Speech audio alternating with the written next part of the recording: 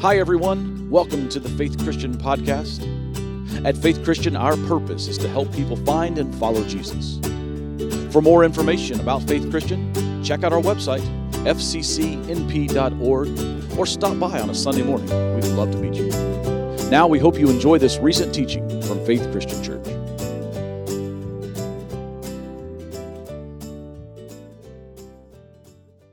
Well, we're continuing our sermon series this week on the fruit of the Spirit. And I want us to once again read these words that Paul shared to the church about what the fruit of the Spirits are. So if you would with me, read these words from Galatians together. But the fruit of the Spirit is love, joy, peace, patience, kindness, goodness, faithfulness, gentleness, and self-control. As we have said each and every week, and we will continue to say each and every week, these are fruit that we don't get to pick which ones we like and which ones we don't like. These are fruit that all need to be evident in a Christ follower's life. Last week we began this sermon talking about both kindness and goodness because they go hand in hand. If you look at the etymology of the words, they both basically mean the same thing. One, kindness is the things that we do, and goodness is the mentality that it creates in us. And so today, as we begin to look at this idea of goodness, we have to realize that it has to become a part of who we are. It's not just a one-time event of driving through Starbucks and seeing somebody behind you that you know and saying, I'll pay for their coffee. That's nice, that's being kind, and that's a good thing, but in reality, it means it becomes a part of who you are. Goodness and kindness flow from you because that's who you are, and could I say it this way? It's because of whose you are. You're a follower of Christ. So these fruit go hand in hand and must be evident in all that we do. Again, I remind you, we're looking through this book by Scott McKnight called The Church of Tove that deals with the abuse of power in the church and talks about how to find healing and creating a culture of goodness in all that we do. Last week I asked you to do 3 things. Do you guys remember the 3 things that I asked you to do? I asked you first to pray that you would be more kind this past week. I see some of your faces. Oh yeah, that's what he asked me to do. Then I asked you to pause and acknowledge God's kindness to you. Because in reality, I think when you do those first 2 things, it does change our attitude. When we begin to pray, we begin to see that there are ways that we can be more kind. And when we look at how God has been kind to us, it changes our perspective. And the third thing I asked you to do was seek opportunities to demonstrate kindness to someone very unsuspecting and in a tangible way. So here's my question. How did you do? Did it work? Did it help you to be more kind? Or am I just reminding you again today that we need to keep that and make that a part of who you are? In McKnight's book, he teaches the circle of Tove. He teaches about nurturing habits of goodness in our life, that because they become habits, they simply become a part of who we are. And so for a few minutes today, I want to look at these 7 habits. We're going to have to go through these very quickly to get through this today, but I think these are habits that we have to put into place. I think people today need to see goodness. They need to see the church as a place that they can find hope and help, but they also need to find a church that they can find love and goodness in. The first Tov circle is this, that Tov churches and Tov people nurture empathy with those around us. Now, we all know what the word sympathy means. That means that we understand what somebody is going through. We feel bad for them. We find sympathy in them. Many years ago, when I was at a church in Illinois and I was the preaching minister, we had Sunday school before the service and then service afterwards. And we had an adult Sunday school class that met down in our basement, and our high school principal taught the Sunday school class. I loved when he taught the Sunday school class because he always did some unique things. And he was talking about empathy that day in Sunday school, and I'll never forget what he did. He talked for about 10 minutes about sympathy and what sympathy was. And then he picked up a lemon, and he cut it in half, then cut it in half again, and took that quarter of the lemon and put it in his mouth and just sucked. Do you know what we all did? We all went, I don't know if you can see that. And then he looked at us and he said, that's empathy. And I thought, wow, there is no better illustration of what empathy is. Empathy is not just when you feel sorry for something or someone. Empathy is when it becomes a part of who you are and you can literally feel what they are going through. We live in a very narcissistic society where everything is about what I want, when I want it, how I want it. And we need to resist that narcissistic mindset, and we need to create a culture of empathy around us. Listen to the words of Jesus in Luke chapter 4, when he is going into his hometown Nazareth to preach. Jesus says these words, "The Spirit of the Lord is on me because he has anointed me to proclaim the good news to the poor. He has sent me to proclaim freedom for the prisoners and recovery of the sight for the blind, to set the oppressed free, to proclaim the year of the Lord's favor." Jesus, from the very beginning, he came to meet people's needs. He came to understand that there were hurting people in the world and there needs to be answers and hope and help that are given to them. He created the first church that created the culture of empathy because that's what Jesus did.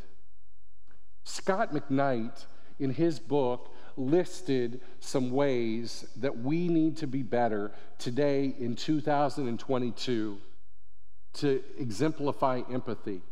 As I read through these, it hit me like a lead balloon because I realize how poorly we do on some of these. Listen to what he writes. He says that these are some good examples of people who need empathy today in the church. He said women who are not permitted to use their gifts in the church. Women and others who are not believed when they share about abuse at the hands of leaders. Widows who seem to slide from hearty participation into the back pew or even out the back door when their husbands pass away. Widowers who, though not as numerous as widows, find themselves lonely in the church. The physically challenged who sometimes can't even get into the church building because the facilities don't meet the codes, or could I add on there, or because we don't have people to open the doors for them. The depressed, the anxious, the obsessive compulsive who are reluctant to share their private struggles. The elderly who are often ignored or met with impatience. The divorced who feel they don't belong or are being judged. Those from different economic levels who sometimes can't participate in church-wide events because of the lack of resources. Those who differ ethnically or racially from the mainstream, dominant, or privileged culture in the church. Others who stand out from the prevailing demographic of the church. Tov churches and Tov people, they will develop an empathy radar and begin to help those kind of people. Do you see those people every day around us? I have to be honest with you.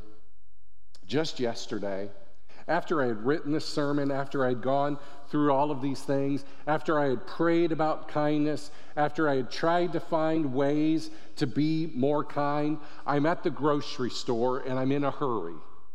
And I am trying to leave the grocery store. And there's an elderly couple in front of me. I just needed to get around them. I needed to walk faster. The things that were going through my mind. And it hit me. I just need to be kind. I need to find patience.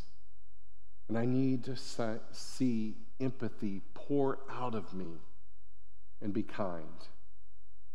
And so as I stood next to them, I just simply said, "How are you all today?" And they said, "We're good. How are you?" And I said, "I'm good, thank you. Have a wonderful day." And it changed my perspective from all of those thoughts that were going in the back of my mind to just being kind. We need to nurture empathy around us in our lives and in our church lives. Tov churches also need to nurture grace in their lives. Grace-filled goodness begins in forgiveness. It forms in freedom, and it resists fear. Because we need to understand that God's design for the church, God's design for us, is to be a place where love is found and love is nurtured. In John chapter 4, verse 18, we read these words, "There is no fear in love, but perfect love drives out fear, because fear has to do with punishment. The one who fears is not made in perfect love." We have all heard about the Apostle Paul and all of his work in his missionary journeys. When Paul met Jesus face to face, his entire life, his entire demeanor changed. And he began to go out and reach people for the good of Jesus Christ, to teach them about Jesus and to help introduce them to a saving relationship with Jesus. But his ministry didn't end there. Because not only did he teach them about Jesus and introduce them to Jesus, but then he taught them that the goal as a Christ follower was to get along and to serve hand in hand. That's what the church is still called to do today. We spend so much time arguing over non-essential things. We bicker back and forth about stupid things. We are called to be filled with grace and love. We're all different, and we need to embrace some of those differences, and we need to encourage one another. C.S. Lewis, the great writer, said it this way: "Everyone says forgiveness is a lovely idea until he has something to forgive." How true is that? We need to remember that the church is a family. And let's be honest, families, they can be a struggle sometimes, can't they? We don't always get along. We're not perfect. We sometimes bicker back and forth. But the truth is, in a family, you know that whoever you're bickering with only wants the best for you and is striving for the best for the whole. That's what the church needs to be about. That we are looking out for one another. We are encouraging one another. We're building one another up. We're helping people when they need help, but we're always together building trust-filled relationships. The third step in this circle of goodness is Tov churches and people, they nurture a people-first culture. Do you guys remember the old Sunday school song that we used to, or the old Sunday school saying that we used to do? All right, everybody put their hands together. You know exactly where I'm going. Here is the church. Here is the steeple. Open the door and what? See all the people. You remember that? Can I be honest with you? We taught a fallacy in that statement because of this first statement. Here is the what? Church. The church has nothing to do with the walls that we sit in. The church is you and I. The building that we often call the church, that is the lie that is the church. The people are God's church. And we need to treat one another with dignity and respect. As a child, I loved watching Mr. Rogers' Neighborhood. Didn't you? You guys remember Fred Rogers? He was just from an hour and a half away from here. You know, I loved his goofy tennis shoes that he put on every day. I loved the sweater that he put on. I just read something about him this week. As I was studying for this sermon and thinking about Fred Rogers, I actually read some things about him. You know, somebody said that those sweaters that he wore were knitted by his mom. And that's why he wore them on the show in honor of his mom. I don't know where he got the sneakers. You know, he could have done something a little bit better. But I loved how Mr. Rogers called us all to be neighbors to one another. You know the story of Fred Rogers, don't you? He was a minister. He was an ordained Presbyterian minister that kind of went into TV in a unique way. He was one of those that he talked about cultural things in that show that were taboo in the 60s and 70s and early 80s. But he dealt with them head on. Let me read to you something that was written about Fred Rogers. Fred Rogers got up every morning between 4:30 and 5:30 a.m. Teenagers, there are 2 4:30s during the course of the day, just to remind you. He did that to read the Bible and to prepare himself for the day before he went to the Pittsburgh Athletic Association to swim. He swam a mile every day. But Rogers' preparation was not so much professional as it was spiritual. He would study passages of interest from the Bible, and then he would visualize who he would be seeing that day so that he would be prepared to be as caring and giving as he possibly could be. Listen to what he did. He thought about his day, and he thought about the people that he was going to come into contact with, and thought about how he could be caring to them. Fred's prayers in those early morning sessions were not for success or accomplishments, but rather for goodness of the heart, to be the best person that he could be in each encounter that he had that day. My friends, we are called to be people like that see people and put them first. It goes back to that first statement that I have. We need to get rid of that narcissistic mindset, and we need to look out, how can I positively affect and reach the people that I am in contact with? We need to see people and treat people as people. We need to look around and see who are the people around us. Who are the people in our neighborhood? Remember that song? We need to love them. We need to be open to enfolding people into our group and into our community. We need to get away from the cliques that so easily form in church life today, and we need to embrace people. We need to recognize that all people are created in the image of God, and we need to see them from that image. And we need to treat people as family. And we need to love like Jesus loved. That's what God teaches us in putting people first. The fourth step in a Tov church and in a Tov mindset is that we nurture truth. We need to understand that Jesus is the truth. Let's begin right there. Jesus is the truth. John 1:9 says, "The true light gives light to everyone who is coming into the world." We're talking about Jesus, that great passage at the beginning of John where John writes about Jesus putting on flesh, the very Godhead coming into our lives. In John chapter 8, John writes, "Then you will know the truth," and I love this next statement, "and the truth will set you free."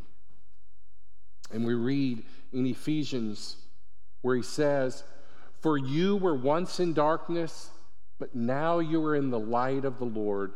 Live as children of the light, for the fruit of the light consists in all goodness and righteousness and in truth." We need to understand that Jesus is the truth and Jesus gives us the truth, and then we live that truth out to those around us. The fifth step in that circle is that it creates and it nurtures justice. Now, it's not just enough to know what is right. Justice is doing what is right. And can I be honest? I think that's where we sometimes struggle, isn't it? We know what God asks of us. We know what God doesn't ask of us, and we often skirt that line as close as we possibly can. Well, God, how many times do you want me to go to church? Is it enough to maybe go to church every other week? God, is it enough? Oh, I don't cuss too much, God. Well, I was nice to my wife, but I wasn't nice to that person. We skirt the truth as much as we can. No, God calls us to be good. Do you know when he calls us to be good? All the time. Not when it's convenient. We are called to do what is right because that is what Jesus asked of us to do. And we're called to do what is right because he said it, not because somebody up here told you to do it. One of my greatest fears as a preacher is that you just believe me. I like it that you trust me. I like it that you listen to me. I like it that you find comfort from our staff. But let me tell you something. I'm just a human. Our staff is human. We make mistakes. But I want you to hear us, not because it's what we say, but it's because we are saying what Jesus says. We are called to be people that show love and that show justice. Number 6, a Tov church also nurtures service. In John chapter 12, Jesus said these words, "Whoever serves me must follow me, and where I am, there my servant will be also. My Father will honor the one who serves me." Galatians, Paul writes, "You are my brothers and sisters. We're called to be free, but do not use your freedom to indulge your flesh. Rather," read this last line, "serve one another humbly in love." One of the greatest things about the church, not this, but this, is recognizing that we all have gifts. We all have abilities. And it's time that we unleash the church to use those gifts and abilities for the kingdom of Christ. We have some workers downstairs who are watching kids, who are teaching kids. We have some that are in the nursery that are changing diapers. They may think, that's really not doing anything. Well, that's letting the mom or dad be up here to maybe hear what they need to hear. Maybe you are showing love and kindness to a young child that might do something great. We have kids that are being taught downstairs that are hearing about Jesus and are finding strength in Jesus. Those are important things. But I go back. Maybe it's somebody opening a door for somebody that would struggle to get in, and they know they are loved because somebody took the moment to open a door or say good morning. My friends, where do you need to be serving today? If you want to demonstrate goodness, you've got to pour out and give out in your service. And number 7, Tove churches and Tove people nurture Christ-likeness. One of my favorite passages comes from Philippians chapter 2. Paul begins to tell us what being like Christ means when he says these words. In your relationships with one another, have the same mindset as Christ Jesus, who being the very nature of God, that Godhead, did not consider equality with God something to use to his own advantage, but rather he made himself nothing by taking on the very nature of a servant, being made in human likeness, and being found in the appearance as a man, he humbled himself by becoming obedient to death, even death on the cross. Therefore, God exalted him to the highest place and gave him the name that is above every name, that at that name of Jesus every knee should bow in heaven and on earth and under the earth, and every tongue acknowledge that Jesus Christ is Lord, to the glory of God. Let me tell you, the ultimate goal of every Christ follower should be to be more like Jesus, to demonstrate Christ's love flowing in us and flowing through us. We shouldn't have to stop and think, do I need to be kind to that elderly couple in front of me? It should flow through me. We shouldn't have to stop and think of what should I do with this talent God has given to me. It should flow from me, and it should be used for the goodness of Christ. We need to be more like him. And if we choose to be more like him, let me tell you, kindness and goodness will flow to those around us. The world needs more kind and generous and loving and good people. Scott McKnight, in the conclusion of his book, wrote this closing prayer that I want to read to us, and I want to use as the benediction to these two topics of kindness and goodness. Scott wrote, Father of all mercy, you know the hearts and the minds and the acts of all your people.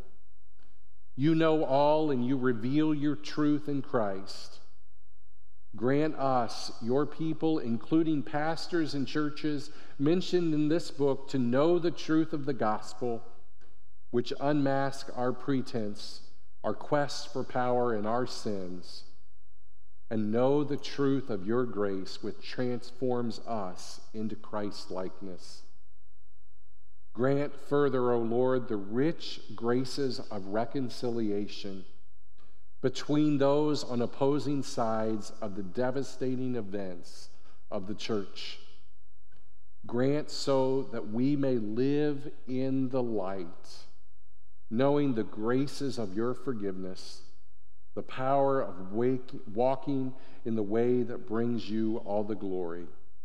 Through him who lives with you, the Holy Spirit, one God, now and forevermore. Amen. Friends, we need to be a place where differing views can come and find the truth in Jesus. We need to be a place where we can have discussions, but we always demonstrate love. We need to be a place where Christ's name is upheld, where Christ's truth is taught, and where people find hope in Jesus. If you've been asked to serve on our communion team, will you come and begin to make preparations as we prepare to take the Lord's Supper? That is the greatest example of what Christ did for us. That he went to the cross to give us life eternal. As we come around this table, we recognize that we have been forever changed because Christ died for us. Will you pray with me? God, I thank you for Jesus, who did clothe himself in human likeness, and he clothed himself in my sin and the sins of all of the world, so that we might have reconciliation with you. Father, help us to be a people that through our kindness and our goodness demonstrate what reconciliation is all about. Father, as we come around this table today, as we share in this remembrance of your sacrifice, help us to remember that we need this and we need to share this with the world around us. In Christ's name we pray. Amen.